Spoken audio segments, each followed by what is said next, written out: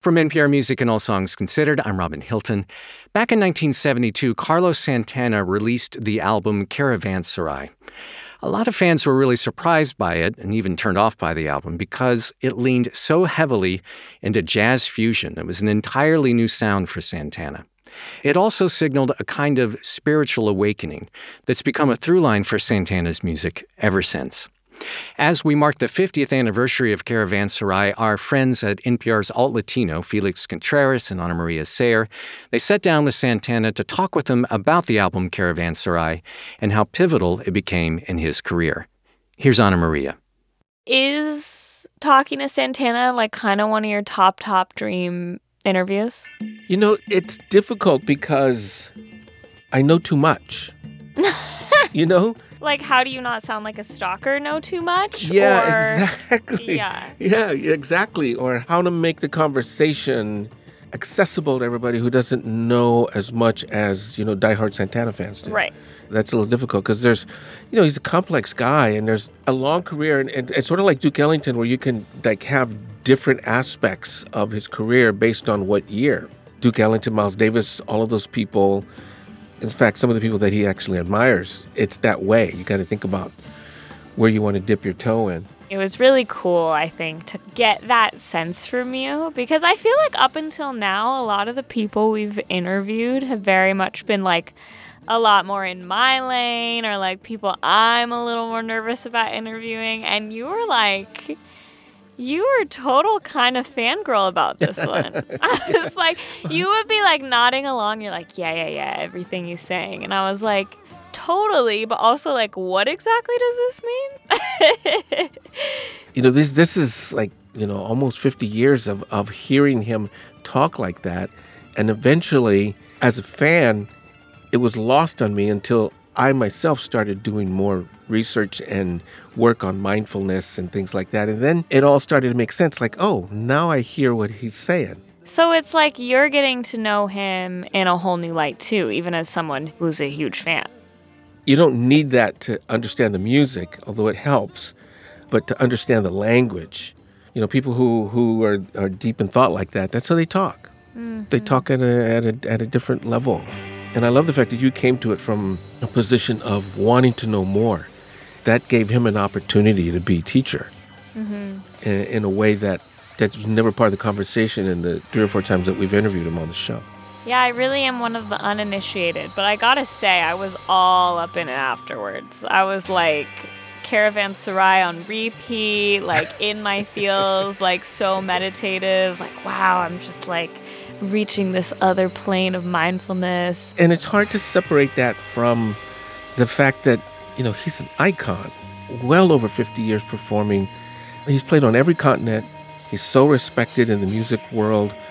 Generally, he's respected within Latino communities, plural, for all that he represents for so long. There's that part of him that's like almost awe-inspiring, like, wow, this is a big guy, right? I mean, he knew Hendrix, he knew Miles Davis. I mean, that's a connection to history. But then there's the other part of him that we talked to him about. That is a unique gift, to keep being able to reinvent and to keep being able to bring something new and quite revolutionary, honestly, to the table is really...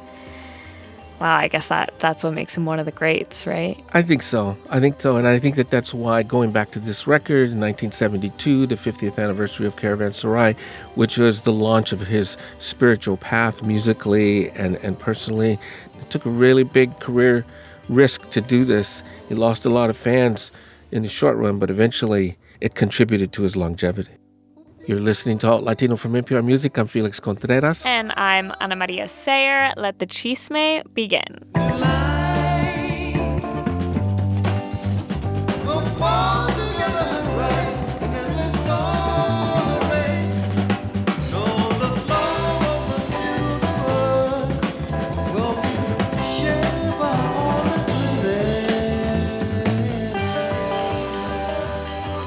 When I told a friend of mine that we were going to have a conversation with you about your spiritual journey, she told me that back in the 70s here in D.C., when you were performing under the name Devidip Carlos Santana, she and 2 friends of hers snuck backstage after the show somehow and ended up meeting you. And she said that you guys, you sat cross-legged on the floor and talked about things like higher consciousness. And she said that it made such an impact on her that she remembered it like it was yesterday.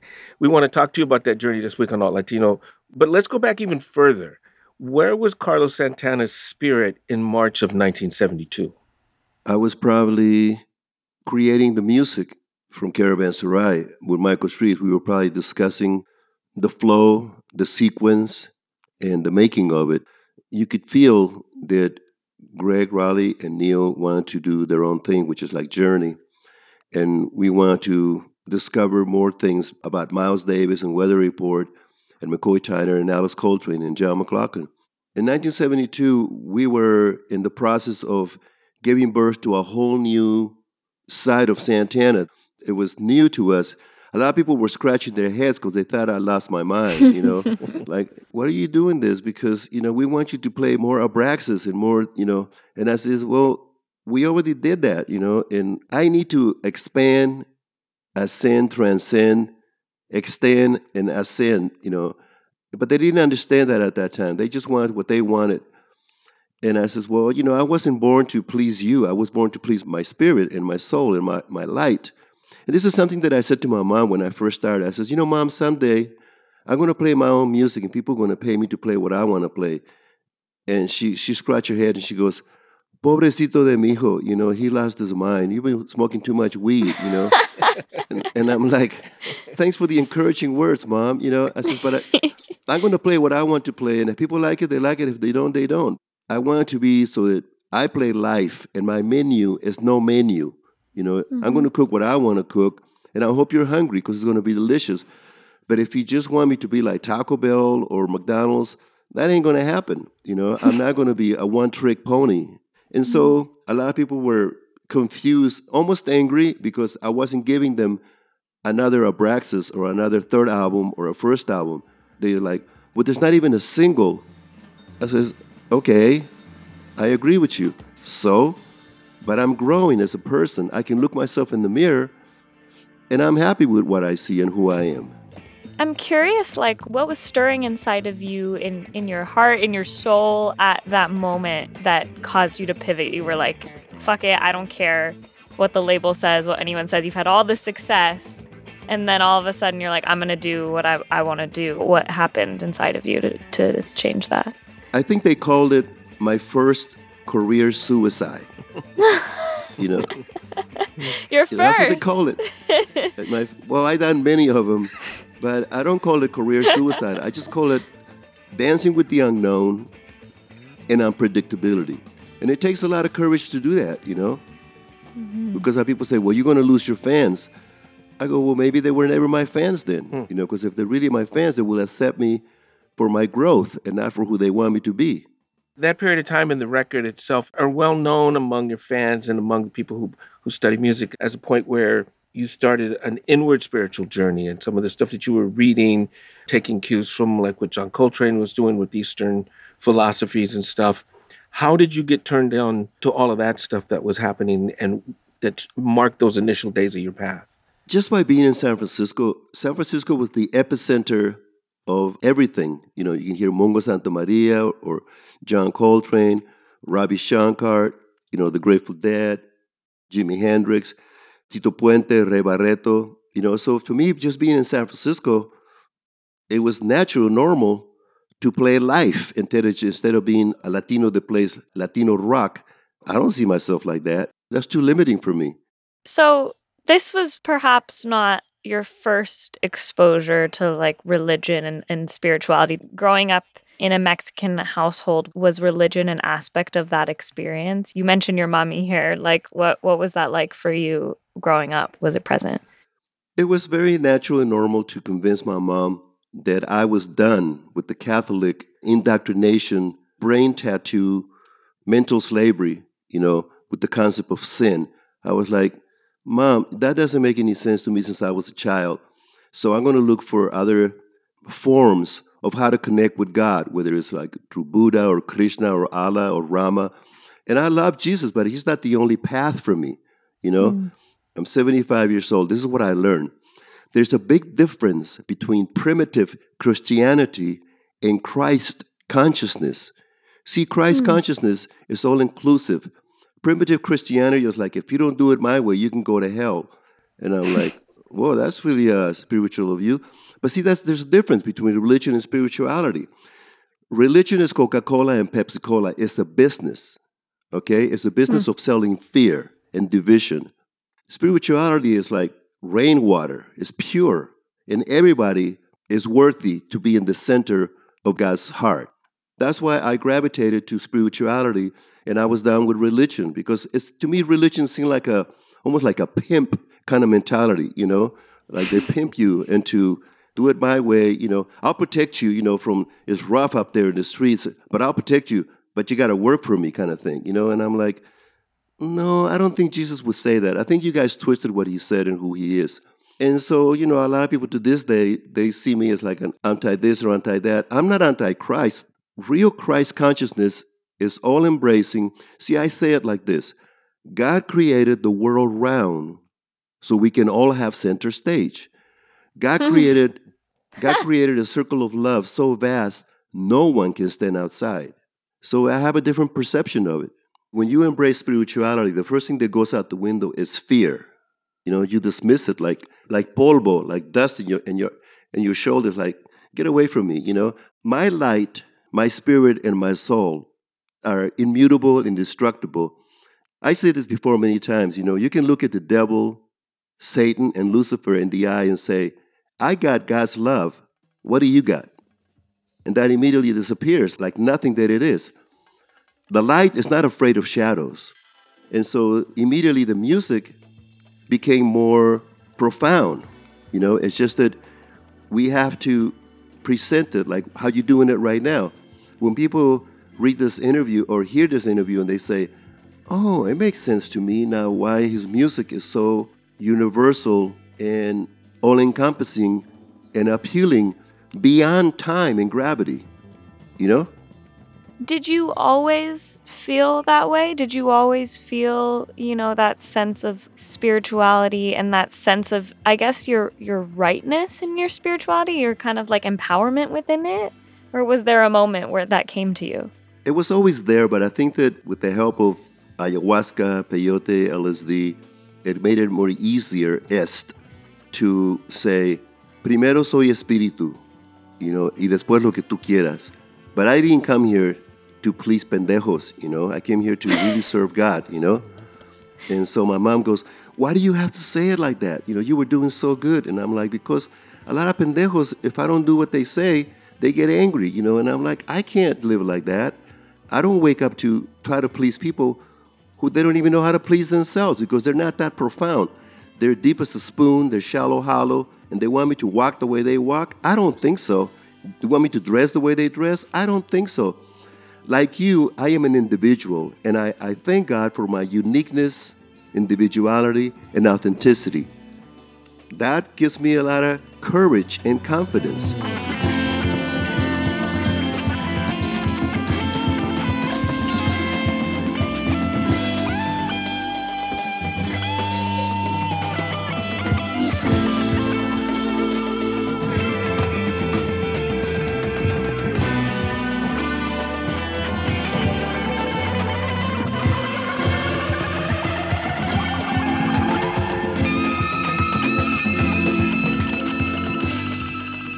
We'll be right back to Alt Latino and our conversation with Santana. This message comes from NPR sponsor State Farm. With budgeting comes the possibility of giving up some of the things you enjoy. For instance, you might be looking at your expenses thinking you're going to have to give up streaming music or pass on the next 3-day music festival. Well, State Farm has options like insuring your ride and your home with surprisingly great rates on both. These good neighbors don't think you should have to give up what you love for great insurance. So for surprisingly great rates, like a good neighbor, State Farm is there. Call or go to statefarm.com for a quote today. We're back with Carlos Santana here on Alt Latino. When I think about that era musically, and when you think about the last track you hear on the Santana 3, and then the opening sounds of Caravanserai with Mother Nature, with the crickets, and then Hadley Kellerman playing the saxophone, that's a major sound shift. Well, yeah. First thing I says, I want to open up with crickets. Crickets? Yeah, crickets. It's the sound of Mother Nature at night, serene, cooing you like it's all good. Cricket, cricket, cricket, And we did it. When Michael and I embarked into this, we immediately became magnets and we attracted Armando Peraza and Dougie Rauch and Hadley Calaman, Richard Commode and Tom Costa, So we were able to create the music we wanted to because we had the players. This is the lesson that people can learn from what Santana is saying. Once you focus on the potency of your gratitude, then your attraction becomes really, really intense. Then you can attract the universe to give you what you want and more. So we were not afraid. The greatest compliments that I got at that time came from Herbie Hancock and Chick Corea and Miles. Everybody were like, yeah, Santana, this is the direction, man.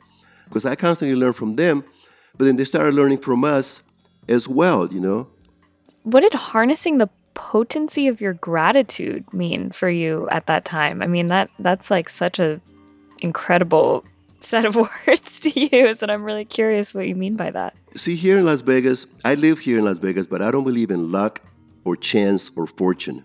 I believe in grace. And by grace, I'm able to focus.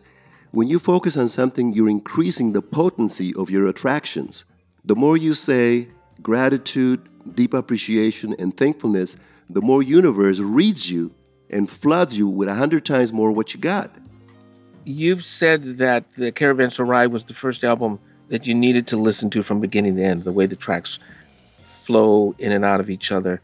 What was the intention? What was the idea? Where did you guys get that idea from? Well, the other albums like that were Marvin Gaye, What's Going On, probably Pink Floyd, Dark Side of the Moon, 2 or 3 albums from the Beatles. We call it a concept. Mm-hmm. It's kind of like a novel. It's not just one song. Nowadays, people just do one song, and everything else is kind of like disposable. But when you listen to What's Going On, Marvin Gaye, the whole thing is outside of time, So we wanted to create something like that. And we did it. I didn't care about the critics, what they were going to stamp it and give it the approval. I don't need permission or approval from anybody to do what my light tells me to do. I feel like you listen to the record and it kind of feels like you're on a bit of a hero's journey in a way. I feel like the guitar is a bit of the main character and you're going on through all of these different waves of feelings and emotions. And I'm just curious because talking to you now, you sound so enlightened and you sound so assured and it feels like you know exactly where you're at spiritually and emotionally. And at the time, were you seeking in writing this album? What were you searching for something, or were you just as confident then as you are now? I was just as confident. And thank you for asking that. At that time, I identified more with being a seeker. I identify now with being a founder. I find anything that I want is right in front of me or inside me. So I don't have to seek anymore, I just have to close my eyes and hear it and then play it. It's not outside of me. This is how I connected with my wife, Cindy. She prayed for me, I pray for her. This is the key words that people can understand from this whole interview. If you concentrate on your belief and your trust and believe, you're there. That's enlightenment. That's you have a deep awareness of your own light, your own divinity. For those people who say, well, only Jesus is divine, and I go, okay, that works for you, go ahead, try it out. But see, I can see Christ consciousness in everyone. So we all have the capacity to push that button in your heart, and voila, you receive an avalanche of abundance. For me, since the beginning, it's always been, since I was a child, my imagination is really powerful, and it transcends what's in front of me. My imagination is more vibrant and stimulating than anything on any channel of television. Most people, they're just reading a cue card anyway, the teleprompter. I don't get paid to read teleprompters, I don't, I read my heart, I read my light, and that takes me further than whoever's writing whatever they're writing on the teleprompter for me to say. That gives me a different kind of a edge and freedom.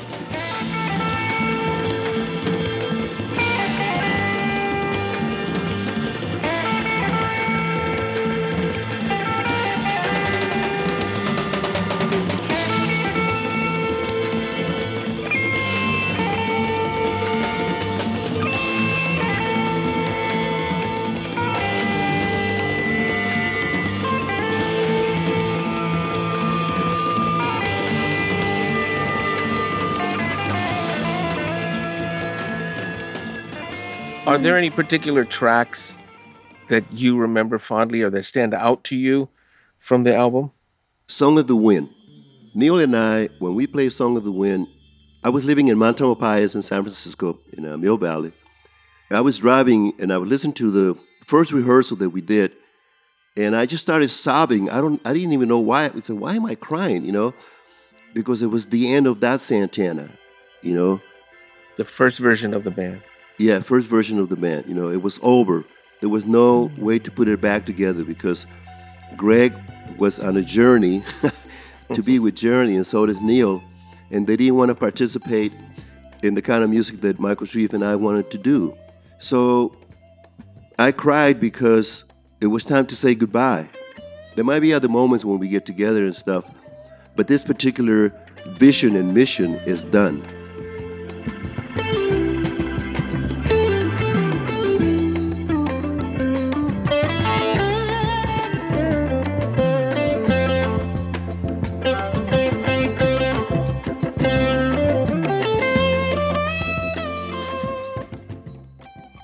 Where do you put this record in your decades-long career? How do you consider this record? It was a great love affair between the intangible and the tangible. It was the first love affair with going for something, especially when people tell you not to do it and you shouldn't do it, the forbidden zone, kind of thing. I don't look at any of the albums like this or that because they're all my children. I was telling Felix as I was listening all the way through the other night, I was doing so on a run. And I was saying that I just felt so immediately dropped into like this mindfulness. Just listening to it, I was like, I just feel like I'm so centered in this moment. And there's something so timeless, I think, about a record that can do that for you. But I also think that now in the world that we're living in presently, people are having a lot more conversations about spirituality and mindfulness and in relationship to that mental health and all of those things. Like, where do you see this record and what it does for people and the energy that it holds? Like, where do you see it sitting in today's world where we're more open about talking about these things? It will always be an invitation to the best part of you, the part that is like, you can't stain it. You can't burn it. You can't drown it. Again, immutable. There's a part of you that's immutable, indestructible. And we didn't know it then, but Michael Shrieve and I, we were tapping on music that the Beatles were doing, kind of like, we were talking about the space, And so George Harrison was doing it already. And so does Pharoah Sanders, Coltrane, definitely. And later on, Bob Marley. It's interesting that we were playing songs in 1969 and 70 talking about Toussaint Louverture and Incident of Nishapur, about a black revolutionary general that beat up Napoleon's army.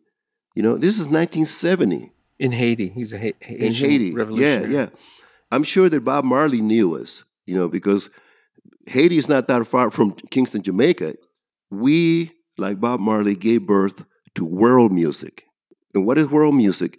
It means todo está ahí, Apache, Comanche, Cherokee, Aborigine, river dance, and square dance, all of it. It's just that revolvemos los huevos diferentemente, Like, for example, when you listen to a polka, upa, upa, upa, which is kind of a lot of mariachi music like that. But if you listen to the way Jamaican people do it, it's called ska. The specials, Rudy, so I learned to embrace all of the music. This is how it started for me. I was living in San Francisco in the Mission, and they invited us to una kermés in San Jose. There was some kind of picnic or something. And when I got out of the car, I heard three music at the same time from the park. Mariachi music, música tropical, because it wasn't called salsa yet, and rock and roll music. I heard all of it at the same time, and I went, okay, I see. And that, for me, became like a revelation that I can combine all the colors, and it would work. Combine Tito Puente with B.B. King. That's what Black Magic Woman is. And Otis Rush and Wes Montgomery.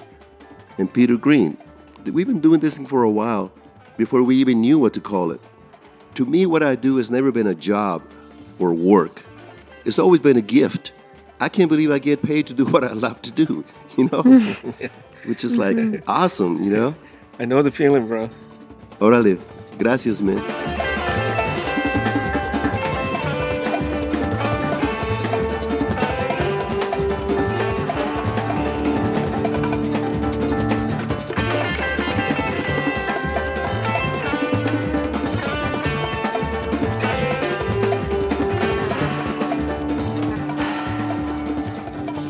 What was most striking to me, honestly, was just like how unwavering he was in his confidence about all of these things. Like, he is, I think, by far the most self-assured artist we've ever spoken to, and that he was just like so sure of where he was at in his spirituality and the level of connection and almost like enlightenment that he had reached. And he didn't really point to a moment where he was lost or he was unsure, which I think is like a very rare thing. And I wonder if he has consistently been that way and felt that feeling, or maybe, it's a tad bit of rewriting history at a certain point in your life, where you forget about the uncertain moments. Going back to his memoir and then some of the interviews that I've read, he has been consistent about that. I need to change my life. There's too much going on, too much excess, very much like Farruko talked about when we interviewed him. There's too much excess going on. I need to change my life, and the only way I'm going to do it is if I do this. My understanding of that history is that there was never any wavering, that this is exactly what he needed to do. So that made sense to me. But in order to feel as though you have to make a change, there has to be a point, at least I think, where you felt differently. I don't know. I mean, what is there to change if you've been consistent your whole life? Maybe it's just in terms of understanding that the life you're living is a dead end. And I think that might have to go along with what he was doing musically, because before those guys created it in those first 3 records, it didn't exist, right? That sound. There is a certain single-mindedness. There's a certain, I'm going to move forward on this and just see what's out there and just keep creating as a member of the band, as an individual. So there's already this sense of purpose, this, I'm moving forward on this no matter what.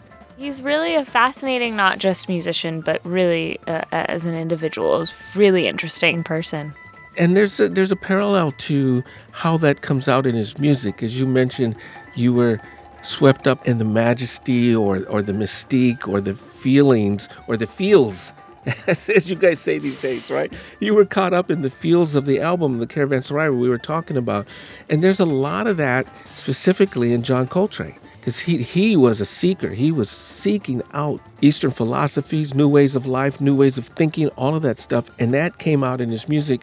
I think there's a direct parallel. It's one of the few artists that you could make that same connection, in the world of pop music that's outside of jazz, in Santana's music.